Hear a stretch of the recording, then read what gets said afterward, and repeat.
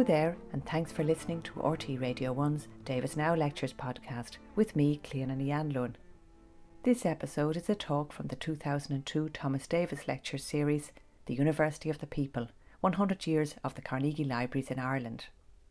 In his talk, Reading, Writing and Rebelling, Growing Up with the Public Libraries, Irish writer, critic and journalist Fintan O'Toole references writers from Voltaire to Enid Blyton and Hubert Butler to Richard Brinsley Sheridan, and says how acquiring a first library card is in its way an entry into the public community of readers, and how by encouraging people to educate themselves, libraries are rather subversive places. Fintan O'Toole's lecture was recorded in the then recently opened library in Blanchardstown Civic Centre in Dublin 15 in 2002.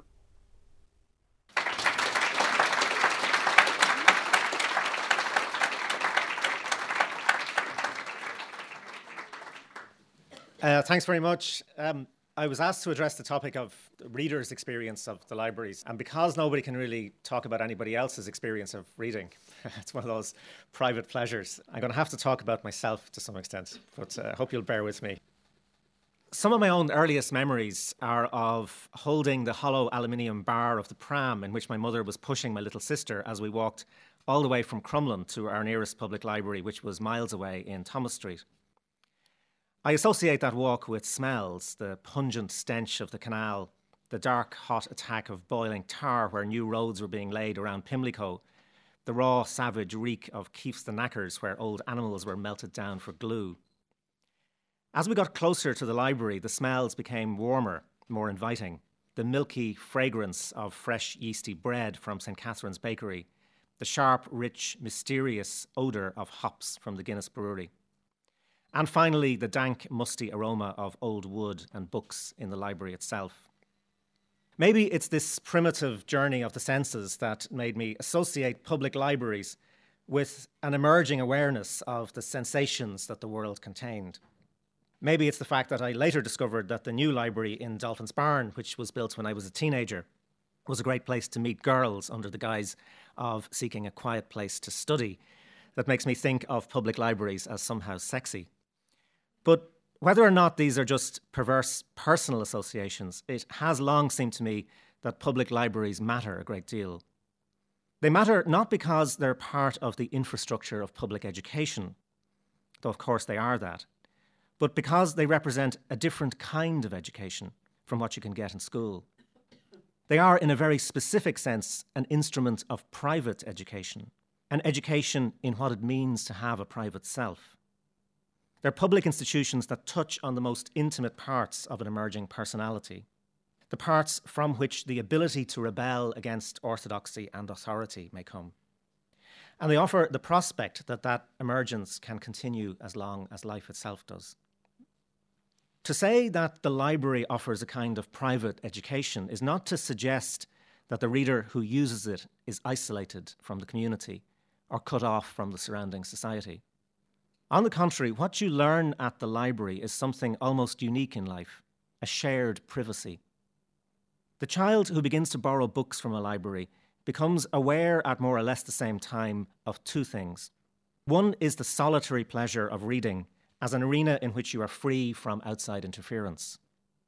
The other is that this pleasure has been and is being experienced by many others in their own time and in their own way. One of the simple things that a library adds to a book is that white sheet gummed into the inside cover or the title page, stamped with the dates on which other people who borrowed it before you were supposed to return it. In this banal bureaucratic record, there is a lesson to be learned. Books, like their authors, have biographies. They've passed through other hands. The private experience you're having is one that is also shared. In A History of Reading, the Argentinian scholar Alberto Manguel writes that the child learning to read is admitted into the communal memory by way of books, and thereby becomes acquainted with a common past which he or she renews to a greater or lesser degree in every reading. This idea of a communal memory contained in books is one whose significance becomes clear when we imagine its absence. In Ray Bradbury's dystopian science fiction novel Fahrenheit 451, the title referring to the temperature at which books burn. A police state employs firemen not to put out fires, but to incinerate all literature. But there are wandering book savers who preserve lost books by committing them to memory. And this image is not, alas, an essentially fictional one. Alberto Manguel recalls that one of his teachers in Buenos Aires told him about his father, who was murdered by the Nazis in Sachsenhausen concentration camp. He had been a famous scholar who knew many of the classics by heart and who offered himself as a library to be read by his fellow inmates of the concentration camp. I imagine the old man in that murky, relentless, hopeless place, approached with a request for Virgil or Euripides, opening himself up to a given page and reciting the ancient words for his bookless readers. Every library, however ordinary it may seem, is haunted by these human libraries, these thin barriers of flesh and blood that are sometimes all that stands between the memory of civilization and the brutal amnesia of barbarism. Every library, therefore, also holds within itself the seeds of a revolt against indignity. The entry into the common memory of books is also an entry into full humanity. In medieval Jewish society, on the feast of Shavuot, when Moses received the Torah from God, fathers took their young sons to the teacher. The teacher showed the boy a slate with the letters of the Hebrew alphabet on it. Then the slate was covered with honey, and the child licked it off. Or in another version of the ritual, biblical verses were written on peeled, hard-boiled eggs, which the child ate. The point of these rituals was to mark the sense in which the power to read was a passage into the public world, from the rudimentary communication of early childhood to access to the common store of knowledge that made you fully human. The honey and the eggs were, I suppose, versions of the apple from the tree of knowledge that got you exiled from the idyllic world of childhood innocence into the real world of grown-up life. We don't have these kinds of rituals in our culture or in our time. But for my generation, at least, there was a very good substitute: the acquisition of your first library card. Filling out the form was the first experience in self-identification: name, address, parents. The library card itself was, in a very real sense, an identity card. It was a passport that named you as a citizen, not of a political nation, but of the world of books. It marked you as a member of the public community of readers, the people who shared in the collective memory that was contained between covers. The question that arises for us now is whether, in the transition from a library culture to one where books are acquired commercially as part of a private monetary transaction, we have not lost this public dimension of private reading. And if we have, whether we think about a future for the public libraries which might strive to recover this dimension of their past histories. There is, of course, a great deal of common sense in the notion that what matters are the books we read and not the way they fall into our hands. Whether we buy them from a shop, inherit them from our parents, or borrow them from a library. At some important levels, of course, it really doesn't matter. Reflecting on my own experience, however, it does seem to me that there are some ways in which the experience of reading from a public library is unique, and that some aspects of this uniqueness really do teach us things that we can't quite learn elsewhere. What I want to do very briefly is to touch on what those things might be. The first and perhaps most obvious is that a borrowed book is not part of the furniture of the house. It is a strange, unfamiliar object introduced into familiar surroundings. One of the great things about borrowing a book was that you got to bring it home, and that the book itself, in a way, transformed the house. I grew up in a small 2-bedroomed corporation house which was inhabited by 3 adults and 5 children, so space was at a premium.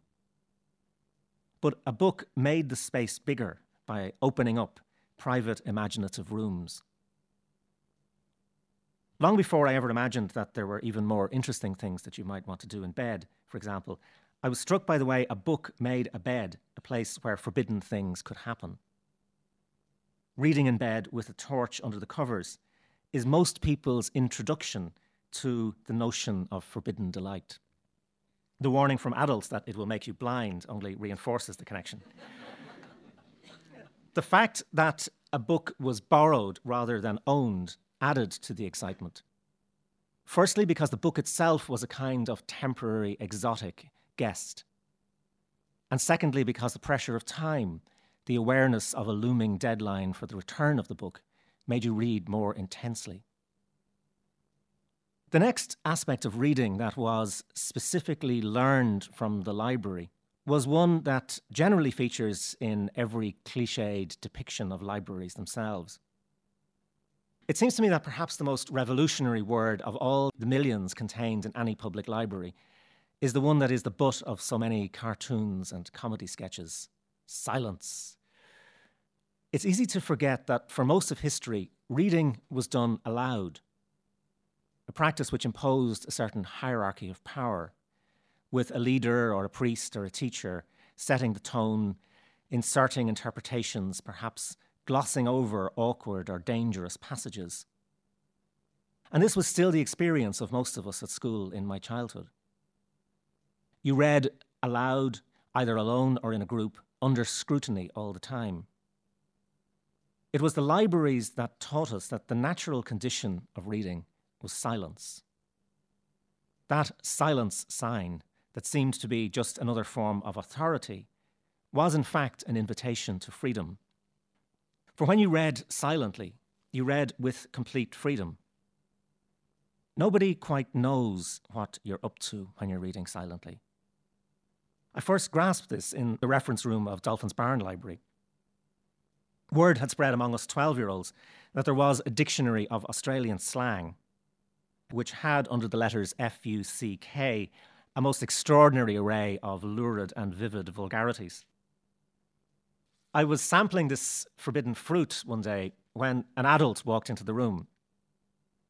For a second, I panicked, thinking that I was caught. And then it struck me with the force of a revelation that the adult had no way of knowing what I was actually reading. So long as the cover looked respectable, you could roam in the secret garden and do so more or less to your heart's content. This was something I'm not sure that I could have learned so forcefully without the library. The third uniquely educational aspect of the library has to do with what it teaches us about categories of knowledge and how to subvert them.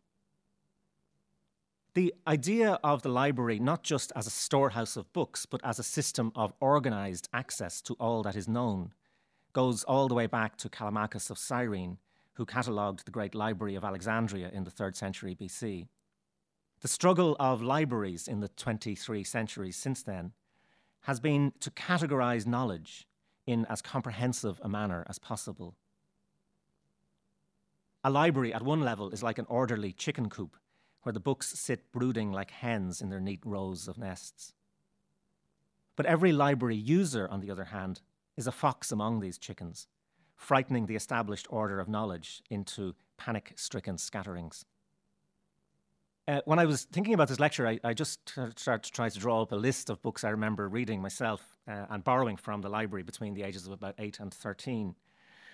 And I came up with Billy Bunter and Herman Melville, Jonathan Swift and Enid Blyton, Just William and Teach Yourself Yoga, Shakespeare and the History of Stalingrad, The French Revolution and the Tomb of Tutankhamun, Lady Gregory's retelling of Cuchulainn and Captain W.E. John's tales of Biggles, Sherlock Holmes and the trashy historical novels, which I discovered were the books that were most likely to come within a whisker of actually mentioning sex. I still remember, in fact, the electrifying thrill of encountering the word breast instead of bosom for the first time, though the novel itself is long and I suspect deservedly forgotten. At one level, this kind of literary promiscuity is evidence, perhaps, of a lack of rigour and discipline, which maybe has stayed with me throughout the rest of my life. But in a sense, that is precisely its power. What the higgledy-piggledy assemblage of books in a public library, at least as used by a real reader, taught me at least, was to read without assumptions. We all had an idea what category a book belonged in, what window of the genre we were supposed to be looking through when we read it. But we had no way of knowing that some of these books were classics and others were rubbish, that Shakespeare was better for us than Richmal Compton, who wrote the Just William books, or that Moby Dick had to be read with more respect than Billy Bunter. And that lack of discrimination, I think, was deeply and radically educational. As a reader in a library, you had to discover for yourself differences of form and style and quality. And I still have some lingering opinions from that time of unformed, unpoliced consumption of books. I still think, for example, that the conclusion I drew when I was 12, which was that Richmal Compton at her best is as much a genius as Herman Melville or Charles Dickens, is just about right. And I still think that knowledge is at its most potent when it draws on different categories of experience. This, I think, is the reason why I still prefer second-hand bookshops with their almost random collection of books to more organised bookstores. It's also why I have the infuriating habit, infuriating at least to myself, of buying books that I've no intention of reading at the time, leaving them forgotten until some particular impulse or other draws me back to them maybe years later. And I think in those habits of buying books or reading books, I'm trying to recreate the experience of a public library, where you walk along the shelves and you find out something that you didn't know you had and are suddenly drawn to it, and that in itself becomes a part of the way that your thought process is assembled. Now, it seems to me that all of these unique aspects of what is learned from using a public library have a particular role in the production of two kinds of people, writers and rebels. And that this role is one of the reasons why the struggle to establish public libraries has been a particularly hard one. It's not, it seems to me, accidental that one of the great original forces in the establishment of generally accessible libraries in Ireland was arguably the most genuinely radical movement in Irish history, the United Irishmen.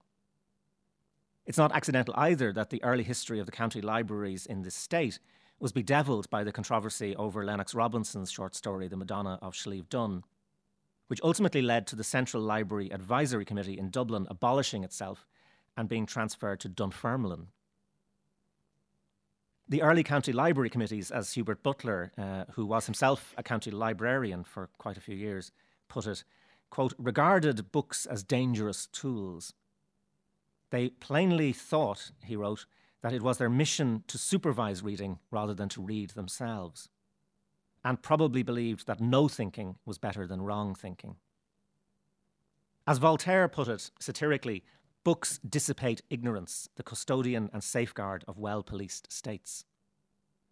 Or as Richard Brinsley Sheridan has his character Sir Anthony Absolute say in The Rivals, a circulating library in a town is an evergreen tree of diabolical knowledge.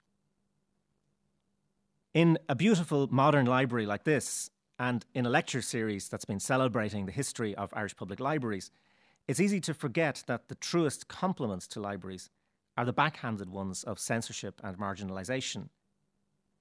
Or to forget, for example, that one of the most innovative libraries in Dublin, that which was established by the Bakers' Union in the 1940s, was deliberately broken up and sold off under Conservative pressure in the 1950s. Or indeed that one of the responses of the state in the hard times of the 1980s, when mass unemployment perhaps threatened a degree of social discontent, was to virtually close down the public library service. These backhanded compliments were, in their own way, an acknowledgement that self-education is a dangerous thing, and that by encouraging people to educate themselves, libraries are rather subversive institutions. The labour and socialist movements of the 19th and 20th centuries, for example, were largely the creation of people who had to leave school in childhood and who educated themselves from public libraries. It's often forgotten that what those people read were not for the most part books about politics or economics, but the eclectic sweep through science, philosophy, history and poetry that libraries offered them. As Jonathan Ray has put it, socialists were bookish, but their books were not socialist. It was arguably the experience of entering into the collective memory, of breaking down the categories of knowledge, of finding private spaces within themselves that was actually more important than the content of what they read. And this finally is where it seems to me the future of public libraries lie. I'm struck by two challenging things that I've read in the journal on Lowerland, both written by practicing Irish librarians. One is Patricia Quigley's challenge to libraries and to librarians to think of themselves not as educators, but as springboards to other people's self-education. She puts it very well where she talks about the fact that librarians are probably taught to think of themselves as sort of neutral in a way. She says librarians currently see themselves as neutral and are proud of their neutrality. But what does this mean in practice? In my experience as a public librarian, it means merely responding to requests instead of actively inviting people to make demands. It means referring users to bibliographies instead of discussing their inquiry with them. It means merely smiling encouragingly at self-proclaimed learners instead of engaging them in dialogue to ascertain their plans and needs and how the library can help. It means processing users instead of interacting with them. I think the way in which the public libraries are changing those categories and are seeing themselves as ways in which people can interact with the process of self-education is a really important sign for the future. The other notion that struck me is from an essay by Phil Scanlon, who was and perhaps still is the librarian in Charleville Mall, where she says that, and I quote, "The public library is a product of the commitment to freedom for freedom's sake. The essential role is to subvert the status quo. The library should not provide an argument for a particular case, but demonstrate that there is always another case to be made." That notion that the library is a place that has no agenda other than allowing people to invent their own agendas is what makes it an indispensable resource for a democracy. It is where we can learn not just to be readers, but to be the authors of our own destiny. Thank you.